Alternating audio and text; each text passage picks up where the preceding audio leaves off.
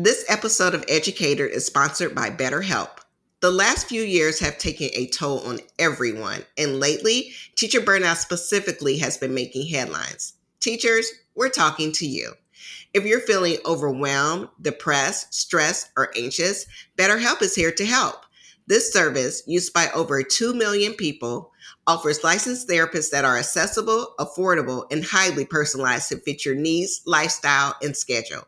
Special offer to Educator listeners. You can get 10% off your first month at betterhelp.com/getting smart. That's better, HELP.com/getting smart.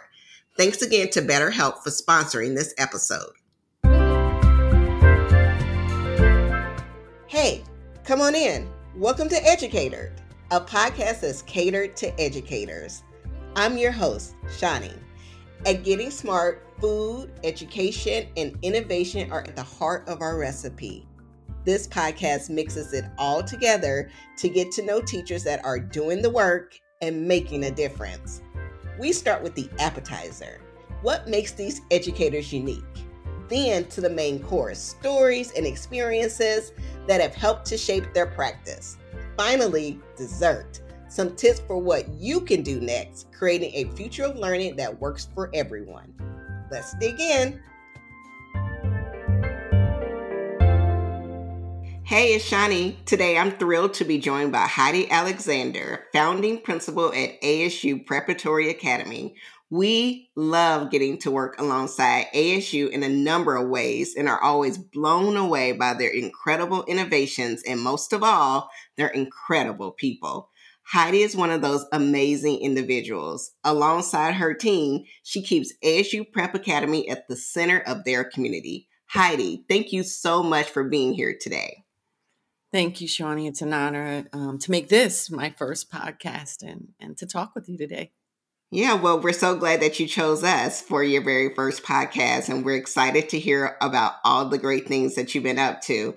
One of the we'll call it one of our most favorite things that we like to talk about at Getting Smart, besides education, of course, is food. We love food. We have some certified cooks on staff. But Heidi, if you were to contribute a recipe to a cookbook, what would it be? Boy, it'd have to be between my lentil soup or my fried chicken and sweet potato honey waffles. So let's go with the fried chicken and sweet potato honey waffles. I'm a little bit like Emerald, so a bada bing, bada bang. Not too many measurements, but I just use the good old Bisquick, right? Waffle mix. But what you want to do is add about a third of it. You can cheat if you want to and use Princella sweet potatoes in that syrup. Now, y'all know what I'm talking about. You've seen this in the store. You've seen this in your mama's kitchen. And if not, you need to see it. These are the prepared sweet potatoes, and maybe put about a third into the waffle mix and, cook the waffles.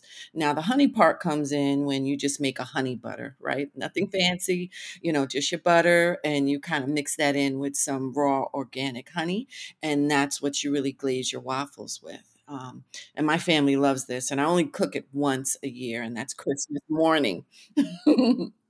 And then as far as fried chicken, I go simple, right? I don't use a fancy batter. I make sure my wings are clean, burn off those feathers if there are any.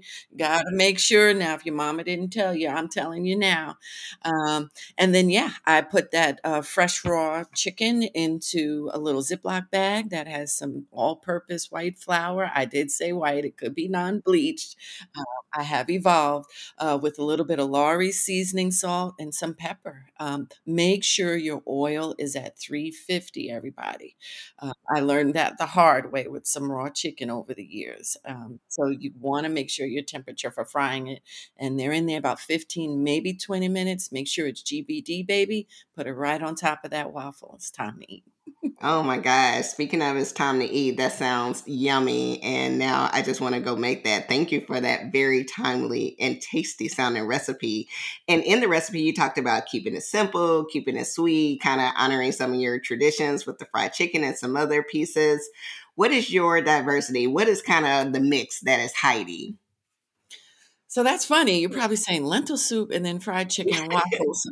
That's probably a representative of my ethnicity. I identify and I am an African American woman, first and foremost. That's at the front of my identity. But that's supported by a multicultural piece, right? I come from a family where my grandmother was Danish. She spoke German to me. My mother was born in Germany, to my grandmother and grandfather, who was a white curly haired Dane, at the end of World War II, who met this handsome, chocolate, tall Mississippian, from the United States. And then, bam, there's a part of my ethnicity. So, anywhere in family time, I could have brockertoffen and goulash and lentil soup. And over the weekend, I'd be over at Papa's house. And he loved his fried chicken and Pepsi. That's Mhm. what I have to say. Well, no, that's really wonderful. You come from just a very diverse background, which I'm sure probably influenced your desire maybe to go into education, just kind of to help a whole lot of different kids. So, why education? Boy, that's a big question, Showing. And I think the longer I'm in education, the more I'm clear of that Hmm. why, right? When I first started out, it was just a natural inclination, right? Loved English, started out as a high school English teacher. And as I moved into leadership, I understood that that purpose was much more broad, and more personally driven. In my house, my mother didn't talk about college or education. She didn't have the time. She was a single mom dealing with undiagnosed and treated mental illness, raising two babies in New York. But I knew education was important, even though she said never said a word about it, right? Um, and in the midst of our poverty, she tried to pursue her education, by going to college after her second job, which was driving taxi. And then she'd leave her first job, pick me and my little brother up. I was responsible for watching him in the front of the taxi. And then after that job, because I sure was tired, so I know she was, we went to Adelphi University, and she attempted to finish her degree. And I said as a kid, this school thing must be important because I'm tired. Why are we here after all of that? Mom needs to rest. And I think that just embedded in me that education's worth fighting for. So, you talked about just kind of the SEL component of that your mom was dealing with. How does that influence your work with SEL today and students? I think I'm definitely sensitive. It's at the core, right, of my conversations with teachers and staff, as an educational leader, and continual teacher and learner. I'm concerned and pay attention to the mental health of my teachers, my staff, and students, and we walk in that conversation with kindness and respect, Mhm. right, and empathy, and also making sure that, um, information is available and opportunities are available for everyone to truly share. How you doing today? Mhm. Right. Yeah, sometimes it's just that simple little question that's so key. And you talked about education being worth fighting for, and another thing that's worth fighting for is making sure that kids feel like they belong and fostering that sense of belonging. So, how does that contribute to your practice? Oh, that's huge, especially in building ASU Prep Pilgrim Rest. I want the children to see themselves, right, in the curriculum, on the walls, all over their learning environment. And I also want them to see others unlike them, and that we openly recognize and talk about those differences and the beauty of what they see in that inclusive environment. So that, once my babies leave me and they move on to higher heights in post-secondary education, they've personally embraced and felt included, and they know how to include others, right? So that also means in conversations and in staff development, right? That it's not just about race and ethnicity inclusiveness, it's about socioeconomic inclusiveness, it's about family composition inclusiveness. Some of my life, I was raised by a foster family, who were Jamaican. They were Caribbean. So if my teacher read a book about a mom and a dad, that wasn't my home life at the time. I had a different family as opposed to parents. And also, my mother was disabled. She had polio, always had 4 inches shorter of a leg. And to me, I never knew that was a disability in addition to her mental health disability.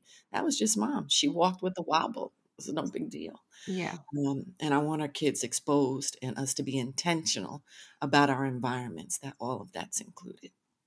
So, in your environment at Pilgrim's Rest, you will be serving lots of different kids as well. Who will you be serving in your community? And can you just tell us a little bit about Pilgrim's Rest? Yeah, Pilgrim's Rest is nestled in a beautiful historic area called East Lake Park. It's traditionally African American. It's historical because Dr. King spoke at a church right across the street and down the road from our school. Pilgrim Rest itself is a prominent African American church that welcomes right all races and ethnicities, but it's known to support the African American diaspora here in Arizona, right? And I say diaspora because everyone's spread apart, but in this community where our school is and Pilgrim Rest is, everyone can come together, right? And feel that strength and support. And we want our students and families to feel that as well at our school. And right now, we're looking at about 85% of our school community is African American or Black, and 15% are of mixed race, and that mixed race is with Black and another race, Hmm. Black and Latinx, Black and white, etc. Hmm. Yeah. So, how do you lead this kind of diverse group of students and teachers and community leaders and historical kind of purveyors, I guess? How do you lead? You have to lead with honor and respect for the community, the assets of the community, and make sure you bring that into conversations, the program, and everything that you do. You also lead alongside people. I think you started our podcast with that when you said that. I thought that was interesting, right? I'm not on top or in front or above, I'm among. And our community, they're the leaders, and it's my job to identify the strengths of every stakeholder and bring that into everything that ASU Prep Pilgrimist is and can be. And just keeping sight of the small goals, right? Um, that make up that larger goal, which is an excellence, right, in education for all of our students. Now, when we talk about equity, we always talk about like who's not in the room, really recognizing it. And you've been very intentional about ensuring that all voices are in the room, that all people are represented from your community. And when you don't have someone, you keep searching and using your network until you find it. Why is that so important for you to be so intentional about having your community truly represented in your work? I've definitely felt voiceless in my pursuit of education and while being educated from K-12 experience and especially in post secondary. Also, being the only Black woman, African American in the room sometimes and at decision making tables, I know how that feels and I know how important it is. And I also know how challenging it is and how much there's an absence of. Um, Intention to include voices. So I think that's behind my fight for everyone, and making sure and checking myself and my own biases, right? That, okay, African American voices are at this conversation and planning session, but who else am I missing that may be unlike me, right? And that at times can be an unnatural reaction and action that we all, especially in education, have to make sure we're checking ourselves and are ensuring when there's an absence of voices, we are presenting an incomplete model for Mhm. children to be educated in.